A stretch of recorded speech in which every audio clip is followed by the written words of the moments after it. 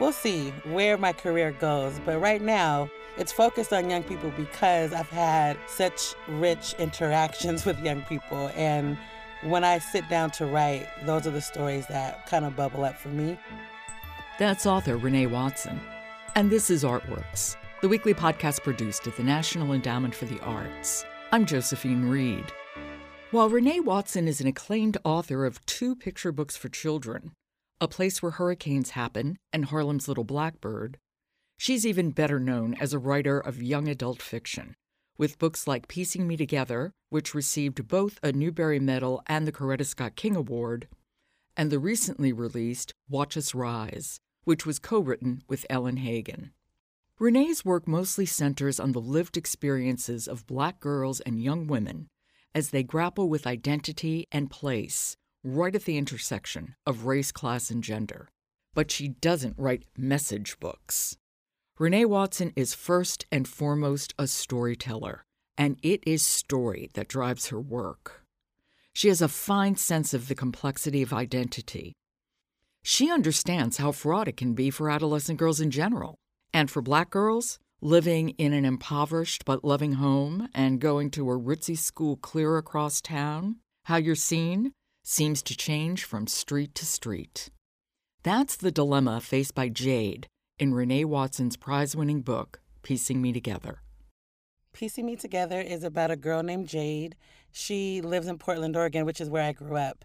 And she feels very much brilliant and beautiful and seen and validated in her community, which is a predominantly Black community. And when she goes out into the world, that's when she feels broken and comes against stereotypes about her because of where she lives, because of her race, because she's a girl. So the story is about how can she remain whole no matter where she is. And it's at the school that she attends that these feelings of being perceived as broken really comes up. Right. She attends a private school on the other side of town that is predominantly white, and they care about her. Her teachers are very sincere. They want her to succeed, and so they give her a mentor thinking that that's the way to help her. And everyone thinks they're going to get along. They're both African-American women, so people just assume that they're going to be fine together. But there's a huge class difference, and so she doesn't really see eye to eye with her mentor and instead really bonds with one of her friends, a white girl at the school, who is also economically poor. So the story is kind of about what brings us together, what are our different identities. So, she's a Black girl who is economically poor, who's very talented. She's also a big girl, and the book is about the intersections of race, class, and gender. And I really liked the complexity of it because you're never just one thing. Right. And that can shift depending on what the circumstances are. And when she's with her mentor, Maxine, class becomes a real issue. Right. And then when she's with her white friend, Sam, she has to explain how race really factors into her life in ways that Sam just doesn't understand. And it seems like doesn't want to in the beginning that they resolve this. Yeah, I feel like a lot of that is my experience and the experience that so many of us have when we're talking about where we kind of intersect and where we can see each other and identify with each other, where we bond, especially as women and friends. That's, she's so close to Sam, and really they are all they have at that school because they really, really get each other. But then, yeah, when her and Sam are outside of that school and in different environments, it becomes clear that there's a lot of difference there too. And that you can work through those differences. Hopefully, I hope the book speaks to that for our young people to see that it's worth trying with friends and not just to write people off because they are different. Right. Well, I think Jade's big learning is not giving up, but speaking up. Yeah, absolutely. That is a great way to put it. Yeah. Well, there is a really great scene in the book, which I think speaks to a lot of what Jade is finding in that school, which is the kind of school many parents would aspire to be able to send their children to. But she's in class one day and students are asked to think of somebody who they don't see, that they take for granted. Yeah, so the teacher is asking who are the invisible people in your community. And a lot of her peers, who are not only white, they're affluent Black people, Latina people in the classroom as well. And a lot of them say they're housekeepers, the people who clean, their nannies, people like that. And Jade has this moment of like, oh, really? Because my mom is one. So the fact that they have nannies and housekeepers working in their homes, she knows that her mother works as one. So there's that moment of her realizing that she's so very different from a lot of her classmates. Exactly. She realizes, oh my God, not only don't they see my mother, but they all have a housekeeper. Yeah. And it's an interesting moment, too, because so before that, Jade is talking about how she misses her best friend, Lily, who grows up in the same neighborhood as Jade, and they're very close, but now they're at these different schools. Lily is going to the public school that is predominantly Black. And I think there's this assumption that that school doesn't have a great education like this private school, right? But as you're in the book and you're realizing the things that Lily talks about that's happening at her school, the way teachers are asking young people to write poetry in response to what's happening in their world and in the neighborhood, I do think there's something there about the quality of education that they're getting at this public school that is under-resourced, but definitely has teachers who care and who are thinking about culturally relevant curriculum. While Jade is at a school that has all the bells and whistles kind of, but I don't know that her teachers actually see her and are thinking about making education relevant to her beyond facts and the traditional way of teaching. So I also kind of just wanted to explore that in the book as well. Oh, I found that fascinating. Lily doesn't have the same opportunities, but she's definitely getting a good education. Yeah, there's no question. And I thought that was a really interesting and quite unexpected turn in the book. It really is such a complicated thing because, I have family and friends who grew up in the projects. And let me tell you, they were very eager to get out of the projects, which does not mean there wasn't people there who love them and they don't go back and they don't visit. It's like you do want to move up and move out, but you don't want to have a wall come down and say everything there is bad. Because it's not. Yeah, absolutely. I say this often, and I hope that this came through, especially, she makes collages. Jade is a budding artist, and she is taking all these different pieces of scraps and newspaper articles and things that people throw away and disregard to make beauty out of. And that is this also kind of extended metaphor through the book of broken places not only being broken, but that there's beauty there too. And there's love and there's maybe economic poverty, but they can be rich in so many other things. And wanting to show the kind of the balance of that and respect these places that have many layers to them that sometimes are only seen through one lens. I love the picture you painted of her home and her relationship with her mother and her uncle. I mean, she comes from a very loving, very close household. Yeah, I love her mom. I really do too. I really do. I'm so grateful that my editor really helped me deepen her a little bit. In the beginning, the mother she just wasn't on the page as often. And so when I went back to do edits, I made her a bigger character. And I'm really glad that we did that edit because I grew to love her. And I know so many parents like her. I was a mentor and I've been mentored. So I was going to ask you about of that relationship. And I know so many hardworking, loving parents who just can't come to every meeting, or every time the school is open because they're at for work. Right, they're working. They are taking care of business and making sure their children can eat and have a place to sleep. But that doesn't mean they don't care. And so, yeah, she fiercely loves Jade and has big, wild dreams for her daughter and is very hands-on. So, yeah, thank you for saying that. No, not at all. Now, tell me about your experience both as a mentee and as a mentor. Sure. So I went to a school called Jefferson High School. And at the time, I was there in the 90s, and it was the school that people literally would say, like, to your face, nothing good comes out of this school. Oh, my God. Yeah, so many times things would happen maybe in the neighborhood where the school was, but if it was reported on the news or in the newspaper, they would always mention that it was near Jefferson High School. Like, we just had to be mentioned in any type of negative press about violence or anything. unhealthy. So I grew up with that cloud over me and with well-meaning people coming in to our neighborhood who did not live there, who wanted to help us. And sometimes it felt like they were trying to save us or rescue us or take us out. And I never saw my home in deficit, Like I loved my neighbors. I was not afraid to live on my block. I was proud of my school. My sisters had gone there. And I was so tired of adults coming into my life trying to fix me and never asking a question like, what do you need? What do you want? How is it here? So that we could actually have a real conversation about what was happening in my life. And it wasn't until maybe my senior year, I think, or junior year that a teacher really, I feel, saw me and really invited me into, this mentoring relationship with her that felt healthy and that she wasn't trying to fix me, that she was coming in to walk alongside me and help me figure out what it is I wanted to do in life. And so that was early memories of people coming in to help. And then I became a mentor. And one of the places that I worked at was my former high school. And I remember sitting in a meeting with all the adults, all the mentors, and we're getting the stats on the young people and on the neighborhood. And the way that they were talking about the students and the space, I really had to raise my hand and say, I'm sorry. I just want to say, I grew up here. You all are talking about my home. I still live in this neighborhood. So let's just pause a moment and not only focus on the things that need to change. There is beauty here.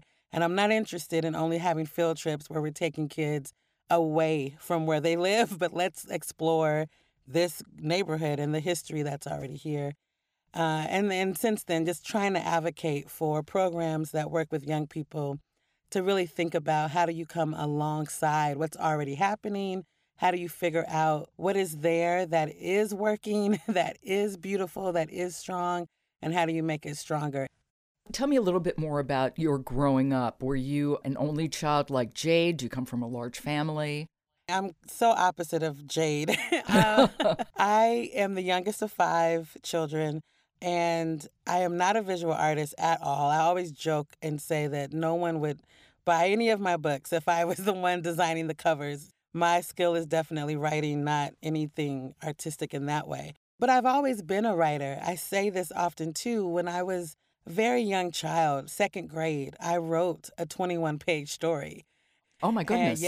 And my teacher, bless her heart for reading that handwriting, said, you're going to be a writer one day. We got to get you journals. We got to get you notebooks. And I've just been so fortunate to have teachers who saw that talent and nurtured it and really encouraged my mom to put me in courses during the summertime to learn the craft of writing. So I really have been writing my whole life. In middle school, I wrote a play. It became the spring production that the school put on. So I definitely took myself serious as a writer when I was a kid and loved theater too. I was into acting in plays, writing plays, and fascinated with that world of make-believe and how things can come to life on a stage. So I really connected to words as a child and had teachers who made space in their classroom for me to be creative. I'm so glad that I grew up in an era where creative writing was taken seriously and was taught, and we really would write stories and get feedback from our teachers in a very thoughtful way. It's definitely one of the reasons why I'm a writer today. It's because I had teachers who really saw me and encouraged me to pursue it. What were your favorite books when you were growing up? What did you like to read?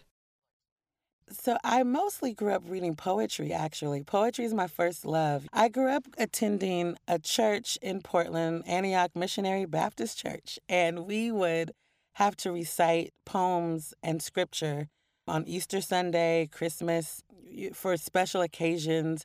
I was always called on to be one of the people in the programs to recite. And so I grew up learning words by heart and loving poetry, loving rhyme. And so Gwendolyn Brooks, Maya Angelou, Langston Hughes, Lucille Clifton are some of the early poets that I started reading.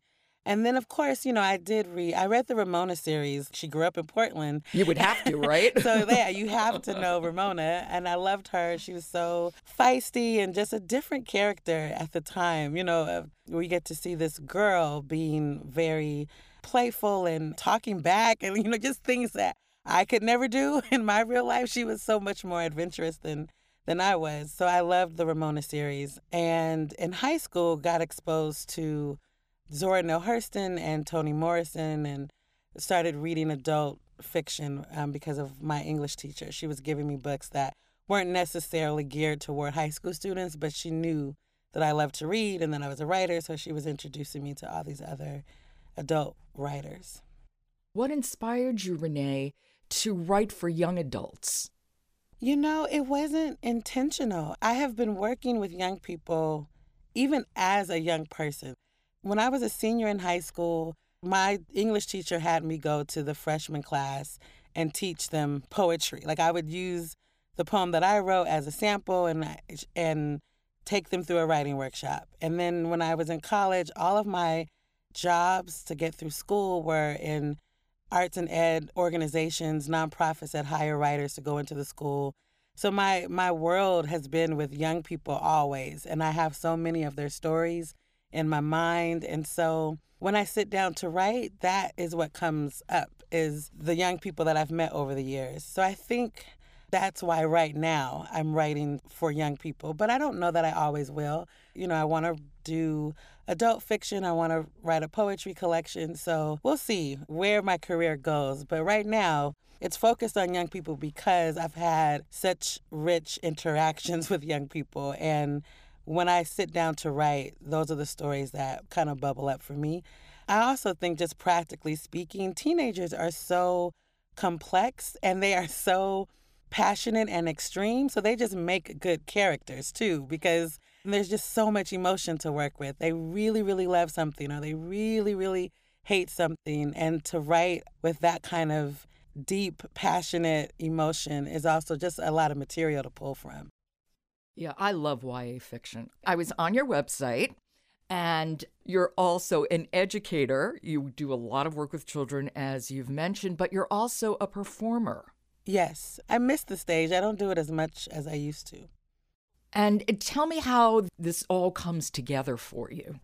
I love the written word, and I do think there's something about reading it and, writing in the margins and really connecting in this very personal, private way with words and paper. But there is also something about bringing those words to life on stage, and as performer and as an audience member, experiencing a person on stage acting and reciting and performing text. So I love to do both, and I find that some young people who are a little maybe resistant or reluctant to write, once they see like spoken word poetry or they witness a poetry slam and they see the theatrics of it and all that passion, sometimes that is inspiring for them.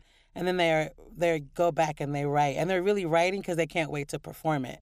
I've had it work both ways, where I do the performance to get young people hooked to write. And then I have young people who love to write but would never get up and say their poem out loud. And I think there's something about pushing those students too and helping them think about, well, what do you want to say to the world? And how can you did the first brave thing by writing it down, but let's take it further and open our mouths and say it out loud and put it on stage. So those two things, performance and writing, have always kind of gone hand in hand with me. Yeah, I love to do both, and I like to help young people get better at both, at writing and also speaking up and raising their voices.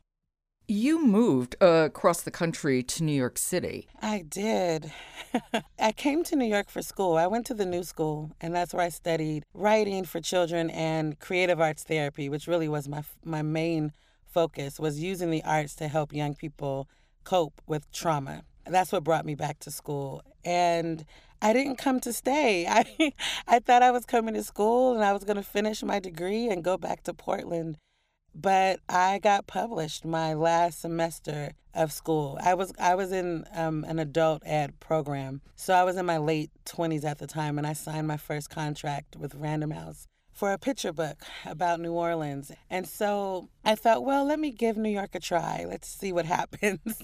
And now it's, 13 years later, I'm still here. So I did move to New York. I used to not say that. I used to say, I'm staying here for a while. But New York is home. Harlem is home for me. And so is Portland. My family is mostly still there. So I go back often and visit. And I'm still very connected to the schools that I attended and the community that I grew up in. So anytime, I have a book out, I make sure I go back home and share it with the community and visit schools there. So I feel like both Harlem and Portland are my two homes. Your latest book, Watch Us Rise, is co-written with poet Ellen Hagan. Yes. I want the backstory to this. Okay. I am very good friends with Ellen in my real life. Like we know each other. We've known each other since I moved to New York. So we just were fast friends. We met by way of being teaching artists in New York City. We both taught at Dream Yard and at Community Word Project. And, when you're co-teaching and planning lessons together, you're getting a bite to eat afterwards. And, you just bond because so much is happening in the classroom and you're spending a lot of time together. So we became really good friends and had collaborated on poems. We've worked with young people and helped them put collaborative pieces together. And I've just always wanted to do something bigger with her. And so I ended up leaving Dream Yard and Community Word because of my writing and just didn't get to see her as much, missed her. And so I sent her a text. This was in 2015. I was on a book tour and just missing New York and missing my people. And I sent her a text to say, hey, we should write something together. We should write a book together. And she was like, absolutely, yes, let's do it. And it didn't happen right away. It took us a while to figure out when and what it would be about. But that's kind of the backstory, is that we are friends and we wanted to write something that really focused on friendships, on activism, on young girls who won't be silent and who are very bold and really wanting to use art to get their voices out and to get their voices heard. It's so much like the young people that we've taught over the years. So it's very much, in a way, like a tribute to the girls that have inspired us, who we've gotten to know over the years. And definitely a statement about friendship being the thing that I think keeps us moving. This world is hard to live in, and the girls have their own personal things they're going through, but also all the drama at school with sexism and racism. And how do you keep fighting and overcoming that if you don't have people to lean on and to go through it with you? So we wanted it to very much be about a feminist movement, but also about the solid friendship as a foundation of the movement. Was it fun to write with somebody? It was the best. Yeah. Writing is so hard. Isolating. Like it's very hard and you're by yourself a lot, right? Yeah, exactly. And so I normally don't get feedback until I'm showing it to my editor. So what was great is that Ellen and I plotted and did this huge outline with Post-it notes, and we had the plot written out, and then we would work. And we set a timer, write for 45 minutes, write for an hour, and then take a break and share with each other and get immediate feedback and kind of check in. Okay, if that's what you're doing, then I'll add this in my chapter. And so that was great because I never share immediately as I'm working on something, So it was really nice to have someone to go to for when this is not working, what do you think I should do, or to have someone like, yes, this is great, let's keep going. That felt really, really good. I bet I really liked how much friendship is at the center of both Piecing Me Together and Watch Us Rise. And the other thing I really love what you do is these aren't message books, they really are great stories. Thank you. I appreciate that. I really try to, write a good story first, and then the message is kind of secondary to just a good plot and a good story. Another thing I really loved about Piecing Me Together is that you describe Jade as dark-skinned, as plus-sized, but it's not an issue. It's just what it is. Yes, yeah, and I want more books like that. Me too. Letting people exist in their skin, however that means, without that being what the story is about necessarily. Exactly. Yeah. I would like to hear about the I2 Arts Collective. Oh, so growing up in Portland and loving poetry as a kid, when I first moved to New York, one of the first places I wanted to go to was Harlem, and I wanted to see all the places that Langston Hughes wrote about in his poetry. And I went to Harlem, and I knew where his brownstone was and found my way there. And I thought it would be a museum, much like the King Center in Atlanta has restored Dr. King's home, his childhood home. You can go in and see it, and it's all set up like it used to be. And I thought it would be something like that, but it wasn't. It wasn't open to the public. It was just the brownstone with a plaque that acknowledged who lived there. But I wanted more. I wanted to go inside. I thought it would be a space where people could come in and maybe learn about him or create their own poems. And this is many years ago when I first came to New York. And so I kind of just tucked that away. I was like, man, that's too bad. But over the years, as Brooklyn got gentrified, and in Portland, Oregon, too, where I grew up, and then happening in Harlem, I just got worried that we are going to start losing these sacred spaces that have so much history. And I just didn't want to lose that space. So in 2016, in the summer, I launched a campaign called Langston's Legacy, where we raised money to lease the brownstone where he lived. And he lived there the last 20 years of his life. Originally, we're hoping to purchase it. And I've been working with the owner to work out some way to do that. And in the meantime, we're leasing from her. And I was just so touched, like so many people supported and came alongside to help me do this. I started a nonprofit called I Too Arts Collective, which is taken from his poem, I Too Sing America. And we really, after forming the board and meeting and thinking about what do we want this space to be, I really thought, we don't want it to be a museum. I want people to come and continue his legacy and create. And so we have poetry workshops for young people and literary events and readings and book launch parties and all types of programming for the local community. We officially opened in 2017, so we are celebrating our 2-year anniversary. And I'm just so proud and excited and in this kind of mindset of like, okay, what's next? What do we want to do? How do we want to expand? And so once we purchase and do some restoration of the space, I really want to open the second floor to people who don't live in New York. Being a person who did not grow up in New York, I know what it's like to feel like, man, everything happens in New York City, right? So I want to make sure writers and artists have access to the space. And we're going to start a fellowship program where folks can apply to come stay at the brownstone if they're working on a project in line with our mission and our values. And they'll have studio space to create, and we'll just ask them to give back to the community in some way by doing a workshop with young people or a lecture. So yeah, we're dreaming and planning out what these next few years will look like. But it's happening. It's been 2 years of solid programming, and we've had some living legends come into the space, which has also been really gratifying and so great that our young people are meeting working, living writers and artists. Absolutely. This is a great project for so many reasons. Oh, Renée, it was such a pleasure to speak with you. Thank you so much. Yes, it was so nice talking with you, too. Thank you.